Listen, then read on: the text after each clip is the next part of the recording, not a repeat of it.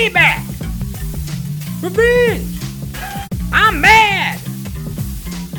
You get down with my woman. That ain't right.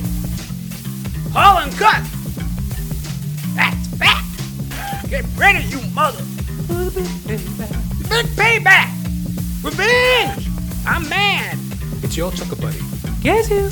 Jonathan James Ramcharan, reporting live for duty on this magnificent July 11th in the year of our Lord, 2020. Welcome and bienvenue to Jonathan Ramcharan, the podcast. Sold me out for chicken change. Get ready, you mother. For the big payback. The big payback. Revenge. I'm mad. You get down with my woman. That ain't right. Holler and cuss. That's a fact. Get ready, you mother. For the big payback. I'm mad. I'm mad. To an extent. If you're new to the show, Jonathan Ramcharan, the podcast, this is a show where I bitch, whine, bellyache, squawk, kabeak, and kabits about myself in order to relate to y'all self, y'all the dear listener, y'all the dear viewer. Shared experiences, kindred souls, BFFs forever. We're all just a bunch of shit logs floating on the surface of the toilet bowl of life, right?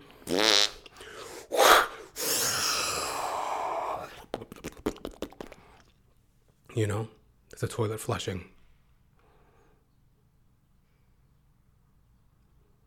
Shared experiences, kindred souls, you know.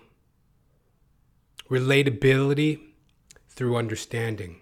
Understanding through relatability. We're all human. And, you know, that's kind of like what the show's about, more or less. Then I speak on, you know, current events, the times, the news of the day. Well, you know, pandemic 2020, this is a real motherfucker, you know? I'm looking for some payback. Like, I'm mad. Like, the show I put out every week, right? JR the P, Jonathan Ramcharan, the podcast. You know, I put out this show every week. And, you know, to be honest with you, it is quite a bit of work, you know? But that's just collateral damage. That goes without saying. Like, I'm very grateful for the listenership, the viewership, and I would never complain about it. But truth be told, there is a lot of work involved. You know what I mean? There's a lot of, like, thought that goes into it, preparation. Then there's editing. You know, like each episode could take about, all said and done, each episode roughly takes about 10 hours to create. I'm getting quicker as I go along, but like, you know, from concept to upload takes about 10 hours. I got to like think it out, write it out. Then I got to perform it. Then I usually rewatch it. Then I edit it. Then I mix and render the file, then I upload it. Then I write like a synopsis, then I timestamp certain episode points. You know, it's a process. It takes time. So what I'm trying to say is, you know, we're a little late this week on the podcast, and due mainly to this sort of, I don't want to call it anger, a sort of annoyance that I'm really starting to feel during this pandemic. Because there is no clear end in sight. None. Measures, protective measures, you know, the closing of certain public facilities, the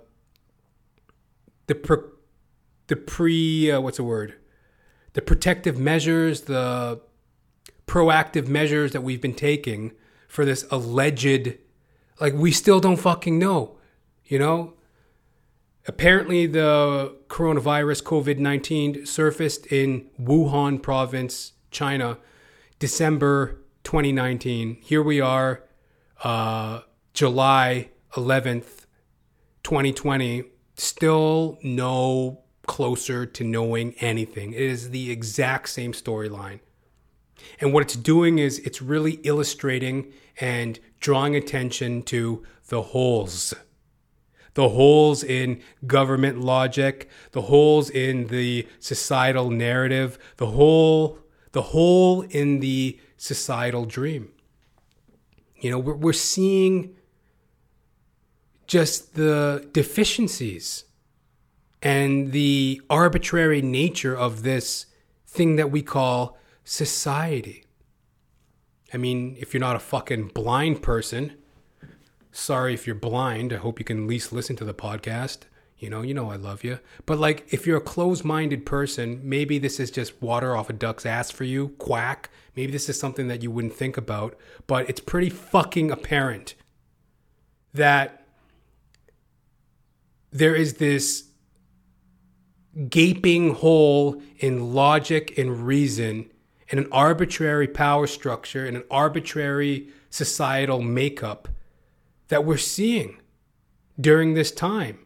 And there's a lot of uncertainty, and it's bringing out a lot of, underlying tensions, whether that be with, various racial groups, anti-black racism protests,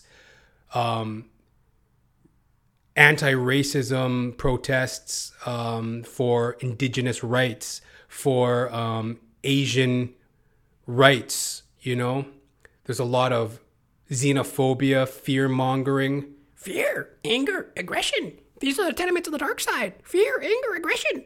There's all that shit going on with people.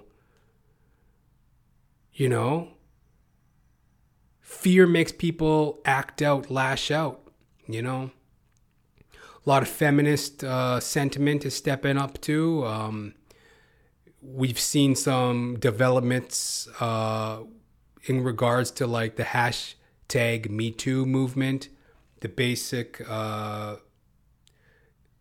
societal dialogue and narrative in regards to women's issues, women's rights, cop brutality, police brutality, power structures, Did the coronavirus COVID-19 develop out of the wet markets of the Wuhan province? Wet markets of the Wuhan province due to the mishandling of, livestock? Or did it develop as a biologically engineered weapon used to disrupt global economies, used to divert attention from certain issues and to corral people's thoughts and fears in one direction to kind of smoke and mirror and cloak and dagger and divert attention from other issues? Is it all just a fucking game? So that's the sentiment I'm feeling, and that's why I'm late this week on the podcast, because I do a lot of work. I do a lot of work on the podcast. Like I'm like a week late on the podcast. I had the structure, the outline, and the game plan for this episode in the bag. I had it rip roaring, raring to go. I was ready to record like last Thursday. And just something in my chest, something in my being. I went several times to record on some of the on what I was gonna put out as this past week. I'm like a week late on the episode, but like what I was gonna put out as the newest episode of JR the P, I have now reformatted into this, because, you know, I've just been very upset. And I think a lot of people are feeling that sentiment. I don't think I'm like unique in this because, you know, there's just so much going on that it's almost like enough's enough, or what does this really mean? Or maybe it's time to really regroup and find that strength that has brought us this far moving forward. But it's been very much a trying week. You know, like, it has. You know, if you're new to the show, JR the P, Jonathan Ramcharan, the podcast, as I mentioned, it's a show where I basically talk on myself in order to relate to the audience. And I speak on current events, the things of our time. And, you know, I am an actor. I am an alcoholic. I am a janitor, essential worker. And I am a stand-up comedian. You know, 19 years of service as an actor, 11 years of service as a stand-up comedian, 3+ years of sobriety, and, you know, many years of service, just working. You know, I started working when I was 12. You know, I got a paper route when I was 12, and I've been working pretty much ever since. I'm 33 years old. So what is that? 21 years I have of just basic work experience. College graduate. Young man in this pandemic, allegedly moving towards post-pandemic times. And just, I'm starting to feel that annoyance because it's like, it all just seems like, in terms, like, there's no real end in sight. And there's a lot of, I don't know what to believe or trust anymore. And I'm getting sick of, I guess, the basic narrative. I'm getting sick of what that's doing to my own sense of accountability and my own sense of drive. It's really kind of neutering me in a sense, right? It's like I feel empty, just like, you know, not empty, but just I feel at the hands of, I feel uncertain. Like, what am I supposed to think? What is anybody supposed to think? You know what I mean? It's like they say, like, oh, they keep postponing the measures. Like, it doesn't even fucking matter anymore. It's just like, look, nobody knows anything, and basically everything's shut down. And, you know, sometimes things are reopening, but then they get reclosed, and, you know, who fucking cares? It's just so dumb. It's almost like, just shut the fuck up and let us know, like, wake me up when this shit's over. You know, I'm just going to take a nap here. So instead of bitch whining, belly aching, kabeaking, and kibitzing, what I want to do is have a bit of a career clinic on this episode. Because basically, as I said, actor, alcoholic, janitor, stand-up comedian. What that means is I am a man on a mission.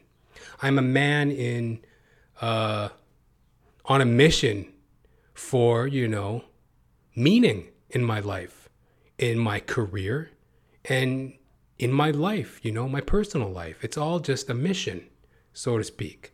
And I think a lot of people, any person in 2020, hopefully can relate to that. So that's what the frustration is. So a little bit about what's going on. Well, as an actor,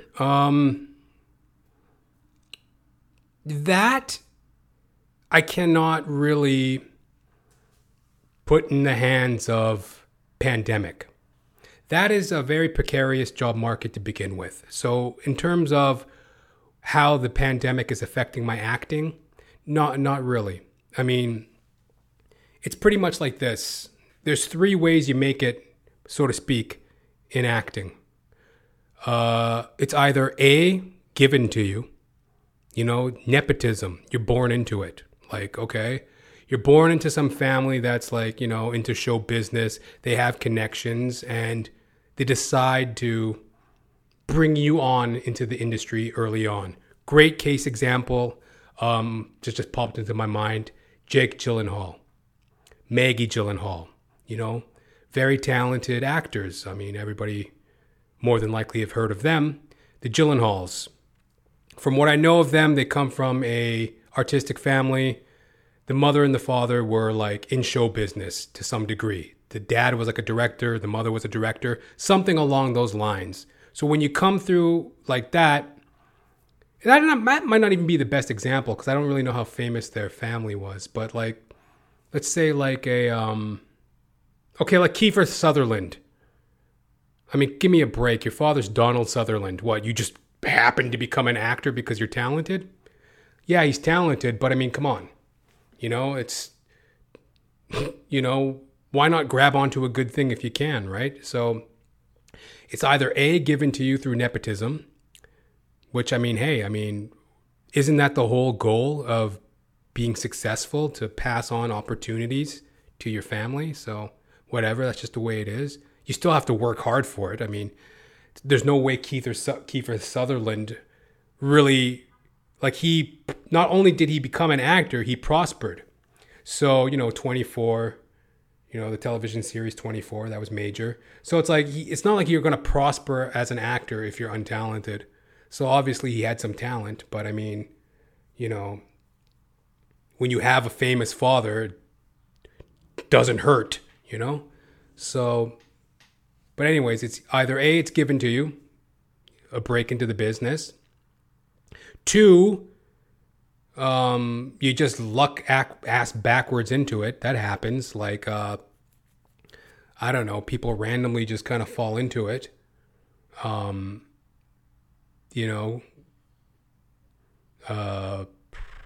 Like, for example, Ashton Kutcher. I recently heard him on an episode of WTF with Marc Maron.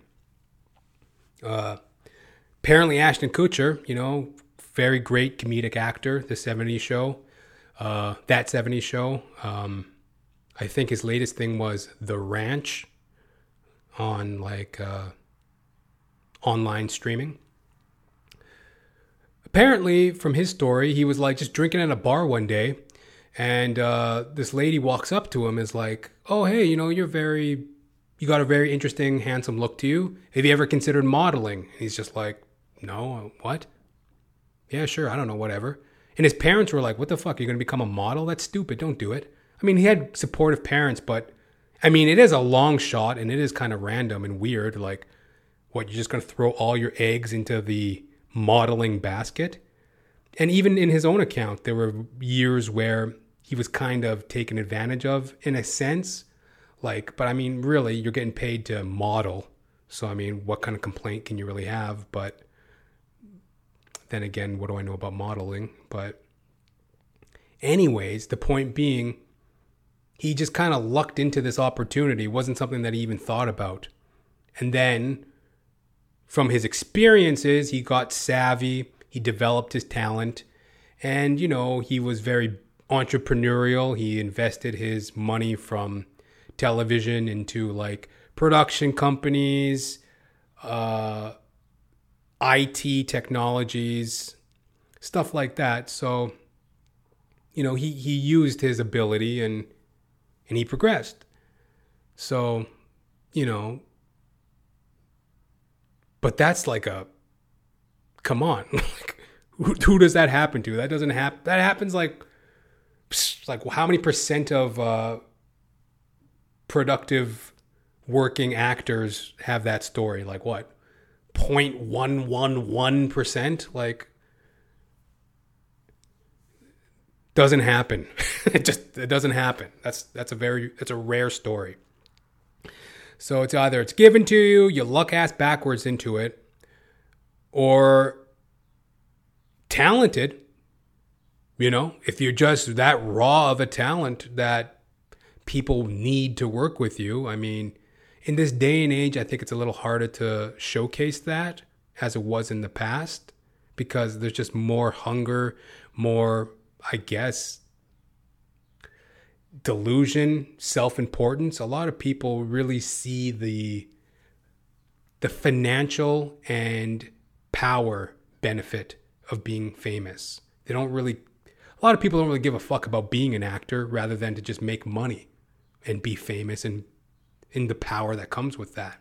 But back in the day, sometimes, you know, when it was kind of like, you know, like let's say the golden age of cinema, people weren't really studying and clamoring to be actors back then. It was something that was very kind of specialized in a sense. You know, you had to have a real interest and hunger and about you. It wasn't just, you know, there wasn't this, you know, clickbait, you know, point and shoot type of cinematography that any old swinging dick could stumble into for the sake of becoming famous, right? So, you know, you had guys like Al Pacino, Robert De Niro, Meryl Streep, you know, Diane Keaton, these type of actors and actresses, you know, Sidney Poitier, you know, to throw a brother into the mix. These type of performers that through the grit of their talent became undeniable, right? So that's also an avenue. And then there's just the straight up hard work where it's like, hey, you learn the craft, you stand and you deliver. You just bang it out, right? You're going to be here for the long haul. I ain't going nowhere. You plant yourself and you just keep rocking with the blows. You know, you just keep exchanging those blows. That's an actor fighting for you. You just keep on giving those blows. So what? So anyway, you know, so there you have it. Those are like the four like ways in which you would do it as an actor. It's like have it be given to you, fall ass backwards into it, you know, really be talented. I mean, and even then that falls kind of into the luck category because it's like there's so many talented people, especially on the internet these days. I mean, go on YouTube, for example. There's probably dozens of actors and comics that are quite talented, but I mean,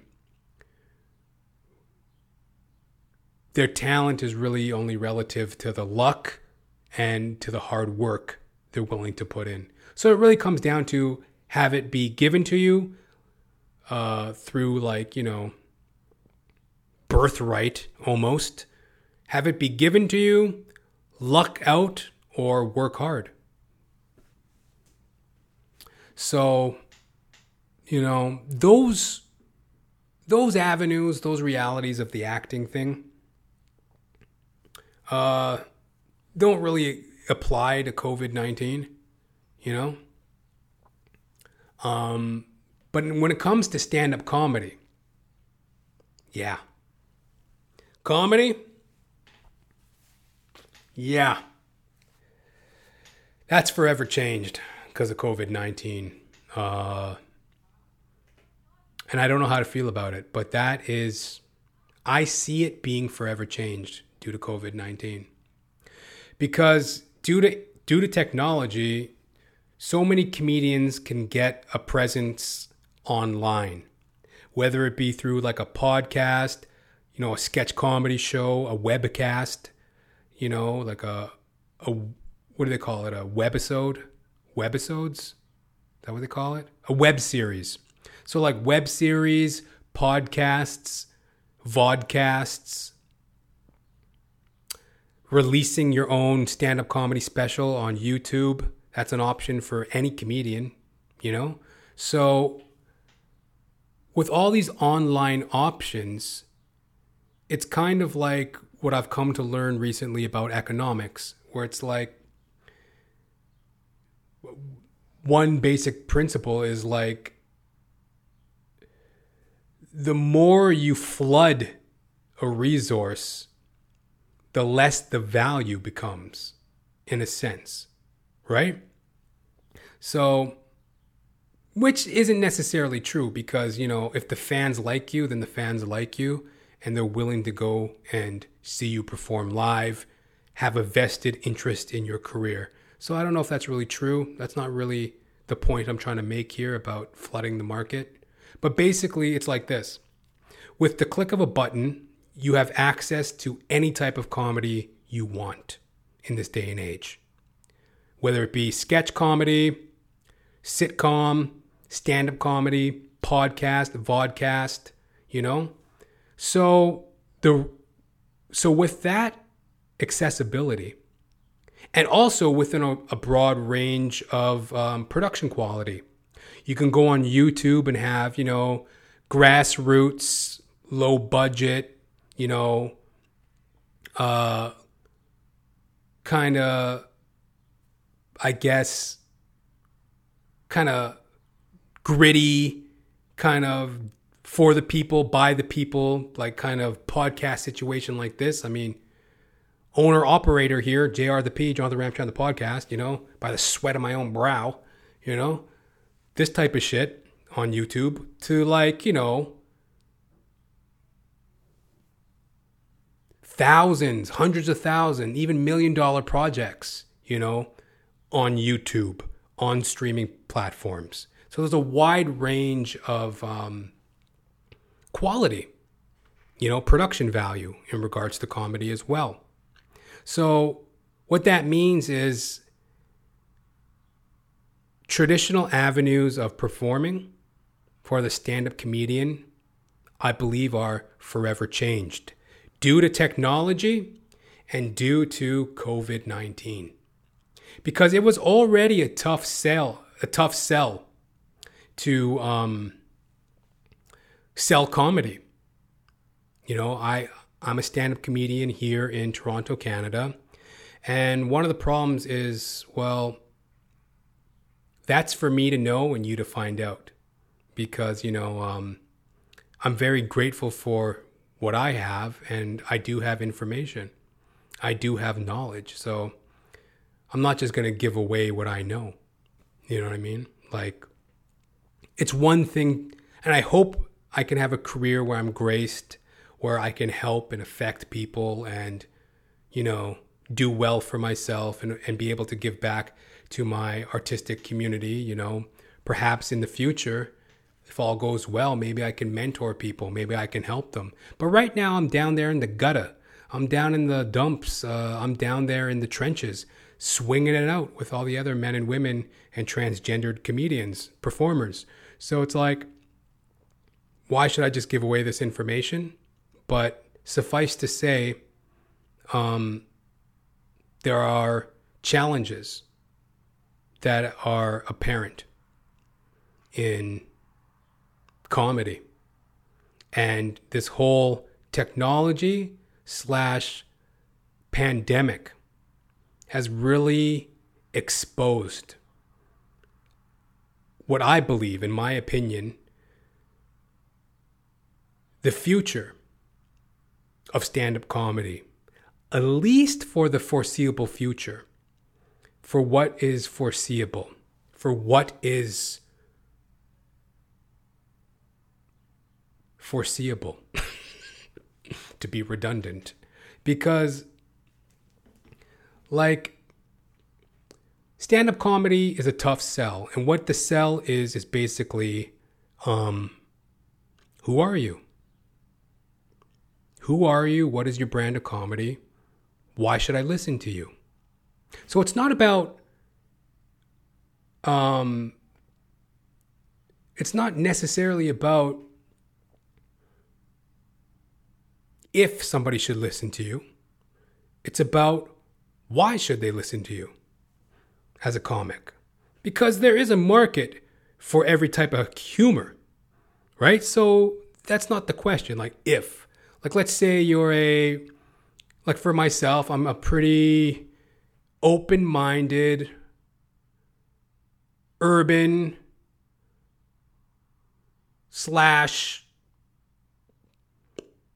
I'm kind of like down the middle. I'm like a fence sitter. I'm a bit of a weirdo, ex-alcoholic, kind of edgy, kind of corny musical theater, geeky, disgruntled yet empathetic, sarcastic yet, accommodating. Like, I'm pretty down the middle. I don't really have, but then again, that's my perception. What I'm basically trying to say is from the hack of the hacks, such as myself, to the, most innovative of innovative comedian, there's room for every genre. So the question isn't if you have a place at the table. It's more so why. Right? People want to know why they should listen to you as a comedian. And usually what that why is like a credit. You did the Tonight Show. You did a movie. You have a long list of tours that you've been on that you can credit, which gives people more confidence in you, right? You have a podcast that you can use as a reference. So the why is very important for the comedian. And why people should listen to you, which is your credits, ideally. The method in which to get to that, how you get to the why is through, the basic channels of command. How you get to the why is through the basic channels of command. Stand-up comedy has always been basically open mic, refine your comedy at an open mic, take your comedy then to a comedy club. If it bodes well there, you get more gigs, you get more networking, you get on the road, you develop your name, and then from there, you progress, whether that be television, movies, your own, radio show, podcast, whatever. Like, that's like the typical channel. How you get to the why. How you get to the reason why people should listen to you is usually through independent shows, which translate to better shows, which translate to even better shows, which translates to being a household name. Right? Yeah. Well, that how, if you follow me, I know this might be a little, I don't want to insult your intelligence, Maybe I am being crystal clear. Sometimes I don't feel like I am. That's my own self-deprecation, I guess. But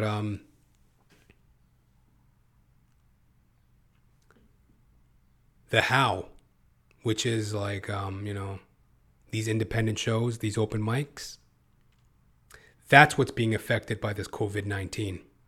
That's done. That is done. Kiss it goodbye.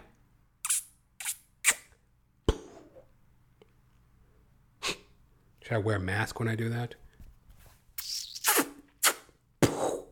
Kiss it goodbye. Like,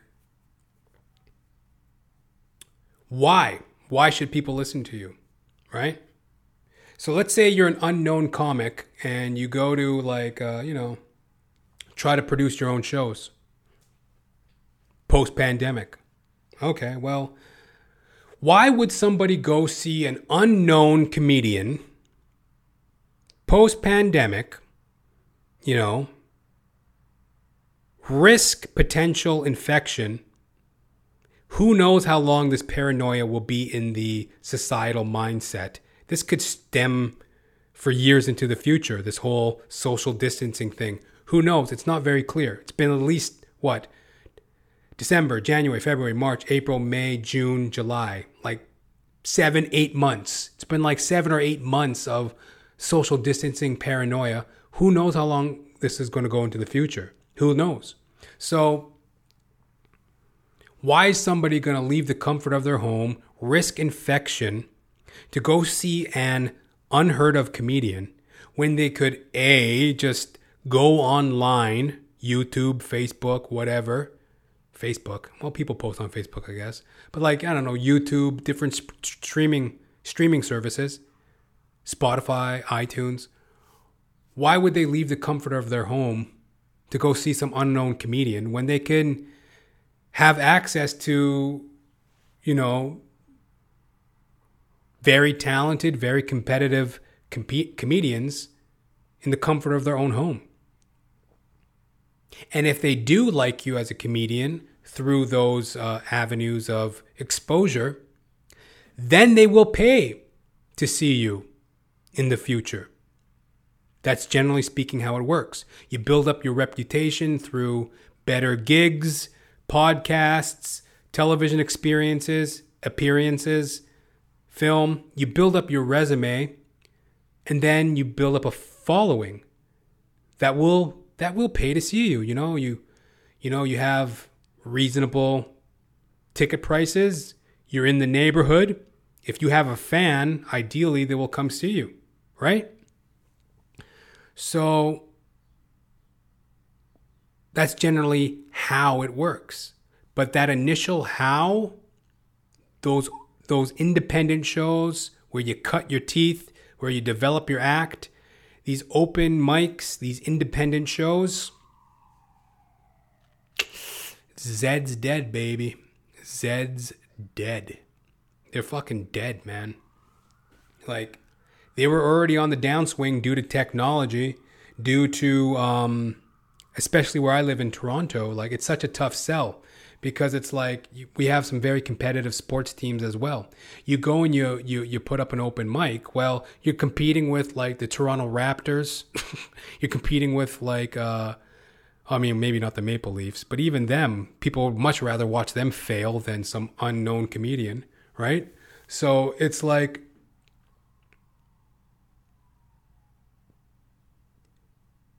technology has really brought about a disinterest in comedian open mics. And especially COVID-19 going forward, it's almost like the nail in the coffin. Like, there's always a home for like live music. Live performance in music is like different. You can have a drink, you can dance, you can talk, you can socialize. Stand-up comedy requires attention. You have to sit and listen to the comedian in order to appreciate the process. Whereas music, it can be in the background and, you can be free to socialize and move around. So for that reason, comedy is a tough sell because you got a lot of whack-ass comics out there and, arguably myself included, I'm not for everybody. So, you got all these comics at these open mics. A lot of times the bar is not really happy to have them. They don't bring an audience. They're really not that good at what they do. They just kind of stink up the night. It's awkward. Customers just stare at these idiots like, what the fuck? No wonder you're an amateur. Oh, you're no good. Criticisms. So,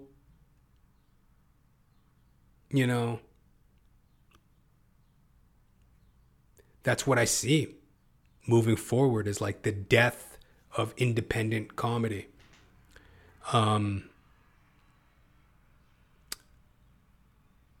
Independent comedy reliant upon kind of like an unaware public, right? Basically put, there is no interest in the public mind for an unknown comedian. And typically, how you used to come up as a comedian was through the grace and the graciousness of an open mic, of these lower gigs that gave you the chance for exposure, gave you the chance to develop. You had this grace period in which to kind of cultivate your act, to take it on to better gigs and, develop. There's no longer a grace in the public perception for an unknown comedian. It's like you gotta have something that they want to see, and if they want to see it, then boom, you're in. Ideally, but the come up is now very different. It's very different. Doesn't mean you can't do it. It's just that the traditional way is dead. The open mic, these independent shows, they're dead. No one's going to those anymore. You know, it was a tough sell before, man. There was like no interest before pandemic almost, due to all this change in technology and, due to a boom too in comedy, where it's like you got so many comedians now that people want to see, that they're dying to see, that it's almost like they have a disinterest in anything that isn't, famous or, viral in these times of the internet. If you're not viral, then you ain't worth a damn. So, that's kind of what's going on. And I don't really feel any way about it, because it's like, there's always a silver lining, because like for any comedian who's actually out there hacking it, you soon realize that these open mics, as grateful as you can be for them, they suck a donkey dick, bro. Like they just suck balls. Like there ain't no need to be there. It's not like you're learning anything. I mean, after... Okay, look, I would put it this way. Let's say you had zero stage experience. Then you became a stand-up comedian on an amateur level. Like, you were an open micer for a year. After your first year of open micing, that's more than enough apprentice time to, okay, now you got the basics. You got the idea of standing on a stage, delivering to an audience. Whether it's a bunch of disgruntled, unappreciative, unattentive comedians, or it's a smattering of, there's 2 people in the audience. Like, no matter what the shitty audience is, you now have experience on stage as a comedian. So you no longer really need an open mic. It's just an exercise in futility, in a sense, because like you're just going up and telling jokes to an unattentive audience. I did a show last year. There was nobody in the audience. I was literally standing on the stage talking to an empty room until other comedians started showing up. I guess that's the love of the game, but it's also like the pathetic desperation of, show business. Unfortunately, the ugly underbelly.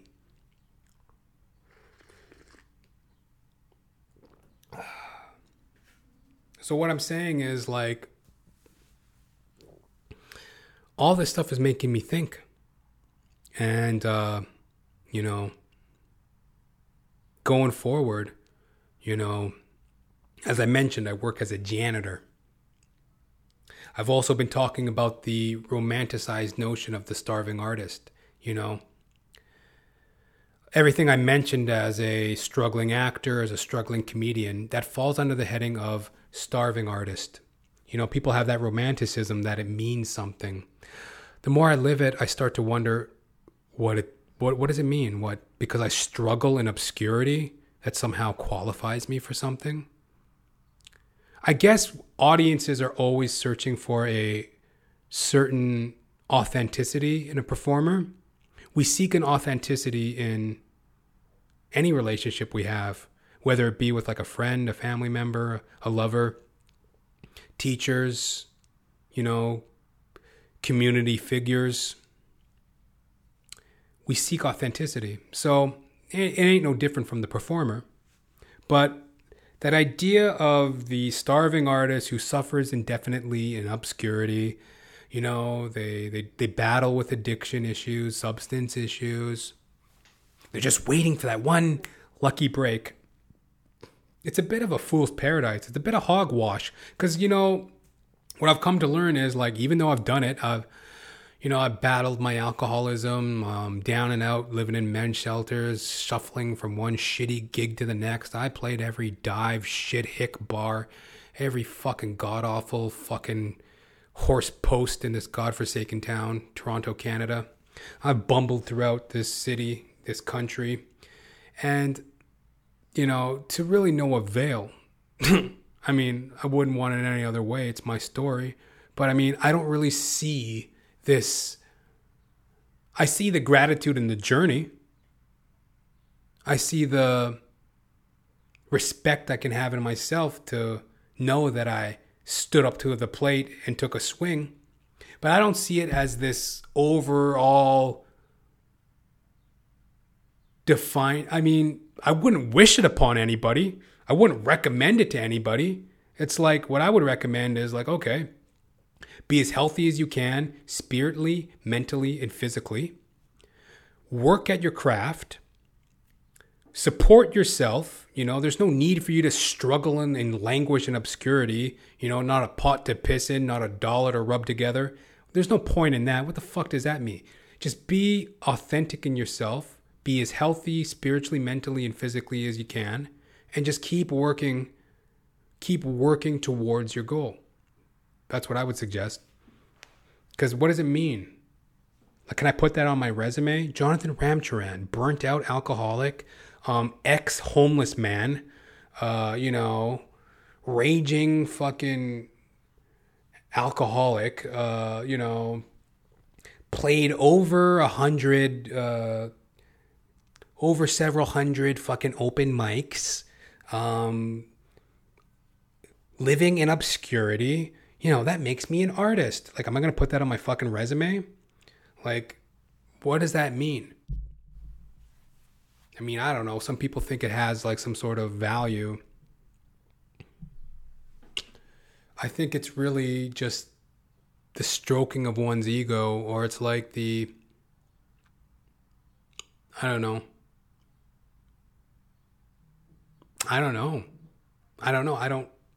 Because I know there's a part of me that I say that and it feels kind of like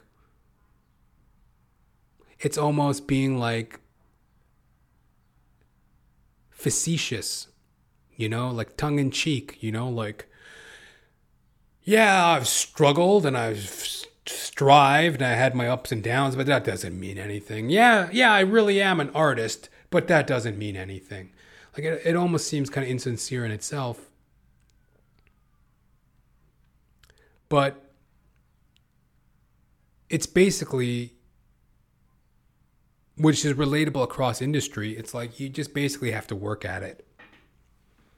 And how that comes about is like through the grit of your own merit and hunkering down and taking accountability. Some people can't swallow that. It's hard to stomach. I was talking to a friend of mine, I guess like a coworker. We get along and she's a nice person.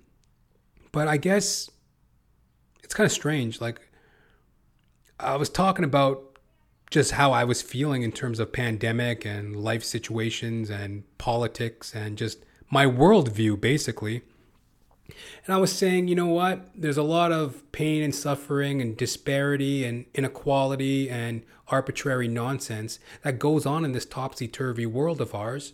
But 80% of people's problems can be alleviated if they just adopt self-accountability. Adopt a sense of accountability, adopt a sense of self-reliance, and you will see your life improve at least by 80%. I mean, I could sit here, bitch, whine, squawk, kabelliate, kibitz, and kabik about my place in the world, but at the end of the day, it's like, well, no, I'm gainfully employed as a, essential worker. I have my goals. I have my education in performing. I have my experience in performing. My experience in performing, my education in my performing, my health, my, financial stability, as humble as it is, it's as stable as I've ever been. And, I'm moving forward. And, where my frustration and my annoyance is coming in is like, what does this all really mean? You know, how long are we supposed to sit around in the dark wondering what this all means? And, you know, how do I make these moves? Yeah, because it's like, I know that there are certain things that have changed in my industry as a actor, as a comic, that are just undeniably, they've changed. Whether I like it or not, they've changed. There's no real sense of, will it go back to normal? They've changed, and it's like, now I got to adjust. And the frustration is where it's like, well, here we are 7-8 months into this thing, and there's still no real... For all we know, this could all just be one big boondoggle, one big fucking farce. You know, some spoof that's been played on the societal outlook by the powers that be. Or it could truly be a case of, you know, a wet market in Wuhan being contaminated by unkempt livestock, you know? Who fucking knows? And that's what's been riding on my shoulders the last week or so. And I think this is relatable to anybody across industry, anybody striving for some growth in themselves, some growth in their career, some growth in their relationships. My way forward is self-reliance and personal accountability. You know, as I mentioned, as I said that to my friend, I said people's problems basically come down to accepting accountability and adopting some responsibility. She's like, well, there's extenuating circumstances, there's this, there's that, it's not as easy as it seems, da-da-da-da-da. Yes, the world is a very complex place. Issues run deep, you know, there is no cut and dry, black and white way to look at things. There's lots of shades of gray, 50 shades of gray. But, you know, everyone can move forward to a sense of meaning if they adopt some personal accountability. That's what my recovery taught me. 12-step program. You know, I'm 3+ years sober today. If I laid back and said, you know what? There's so many instances in my life where I was mistreated, I was wronged, which I was, you know, irregardless of my own accountability to my own culpability in the matter, regardless of the fact that, you know, I was drinking every day, I was an obnoxious, arrogant prick, there was times when I was very self-centered, you know, regardless of that, I'm a victim. And on top of which, I'm black, and, you know, that means I'll never have a chance in this world, and blah, blah, blah, and wah, wah, wah. Even though these are very valid arguments, and there is systemic racism, don't get me wrong. You know, don't go clapping for me yet, you know, if you think I'm like, you know, trying to tear down my own kind. Like, no, there is very real issues of systemic racism. There are very real issues of abuse that people deal with and, you know, an unfair roll at the dice. You know, people are born into third world countries run by dictators that don't give a fuck about human life, you know. Totalitarian regimes where you're not even free to use the fucking internet to order a pizza. You know, like people live in these fucked up worlds that they don't even have a chance at nothing. And it's like, yeah, there are extenuating circumstances.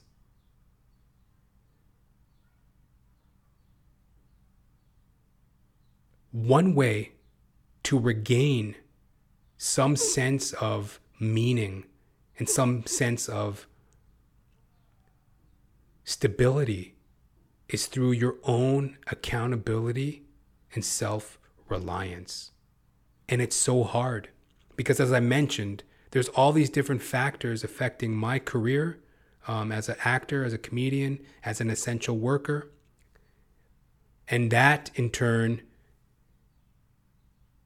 you know, affects how I look at my personal life. You know, like, I'm a 33-year-old man how do I want to see and envision the rest of my life? Am I going to become a father? Am I going to be in a long-term relationship?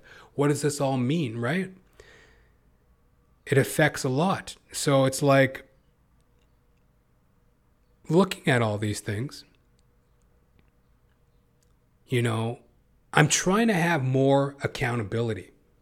I'm trying not to make everything bend to my will and what is ideal and what is the way things should be, rather than what is the accountability I can take and what can I do to better the situation and stay strong, because it's tough, If it weren't as tough, I would have had this podcast out last week on a totally different subject, which I'm going to return to.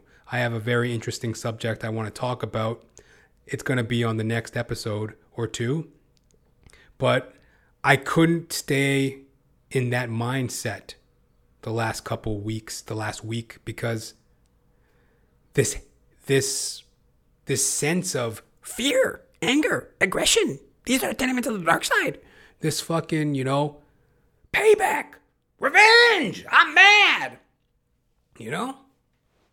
Get ready, you mother, for the big payback. Holla and cuss. I was feeling at odds with things and just kind of pissy. And, I think rightfully so. But, I also have the tools within, and these are tools that we all have. Personal accountability. I mean, you got eyes, you got ears, you got mouth, You can hear things, you can see things, you can have an opinion, voice it, You can,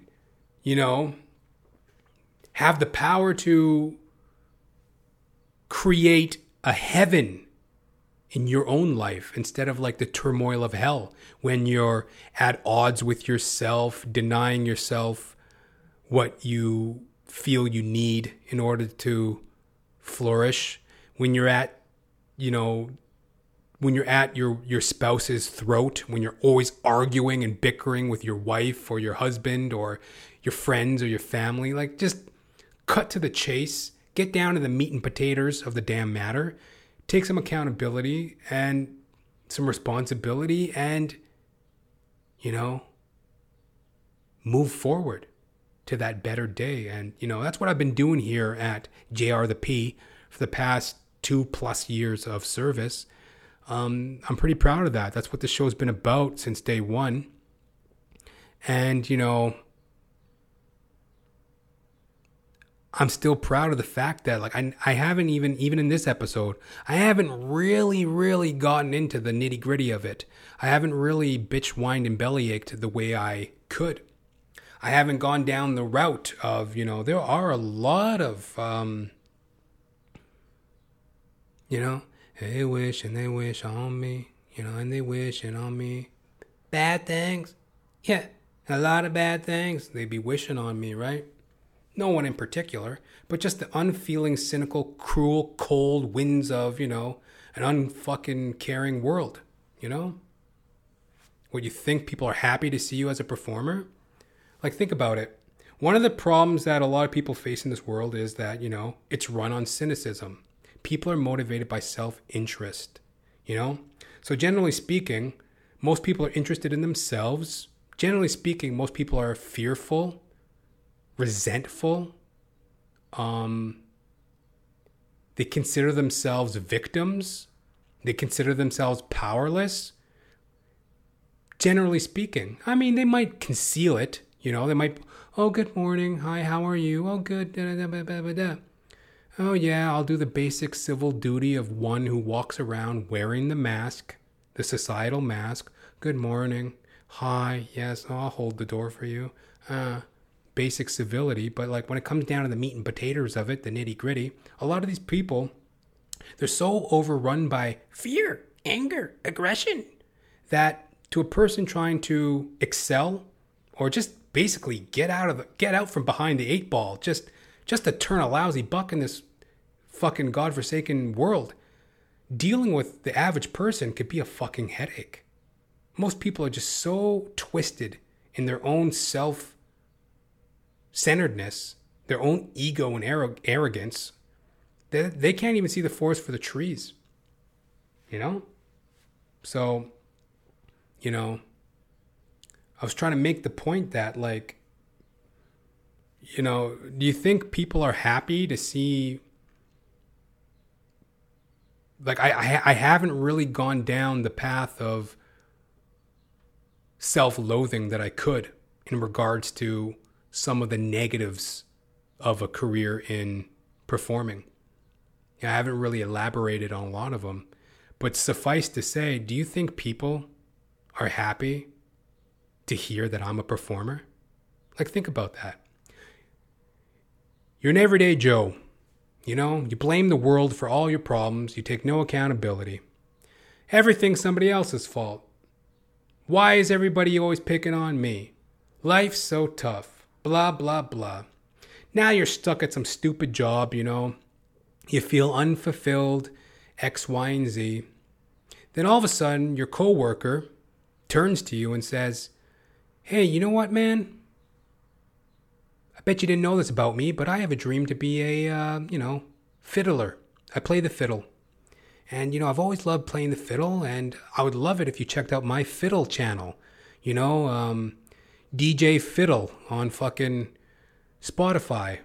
Would you check out my YouTube fiddle channel?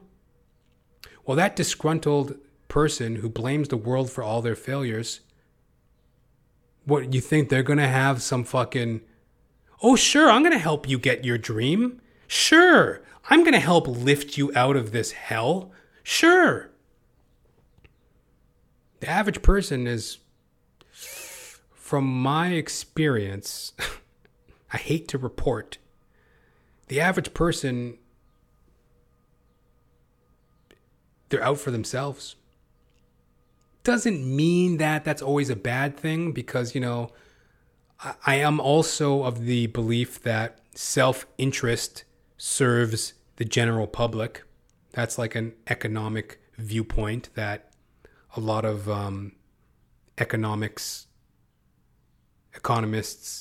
believe in. Self-interest serves the general public. Like, why does somebody open up a barbecue restaurant? Because they give a fuck if their neighbors eat barbecue chicken? No, it's because they can make money selling barbecue chicken. And if they do a good, decent job of it, the neighbors will appreciate having a good, decent barbecue spot to go get barbecue chicken. Henceforth, therein, private interest serves the general public. Right? So it's not always a bad thing to have people self-interested. It's just the basic guiding force of humanity. Self-interest.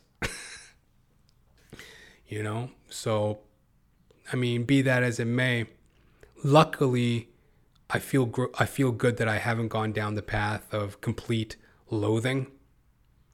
But these are the things that I face as a performer. And if it's relatable to anybody out there struggling to get theirs and get their own, it's tough in this time of pandemic. And I hope this has been some interesting insight to you into the world of performing, into the world of, into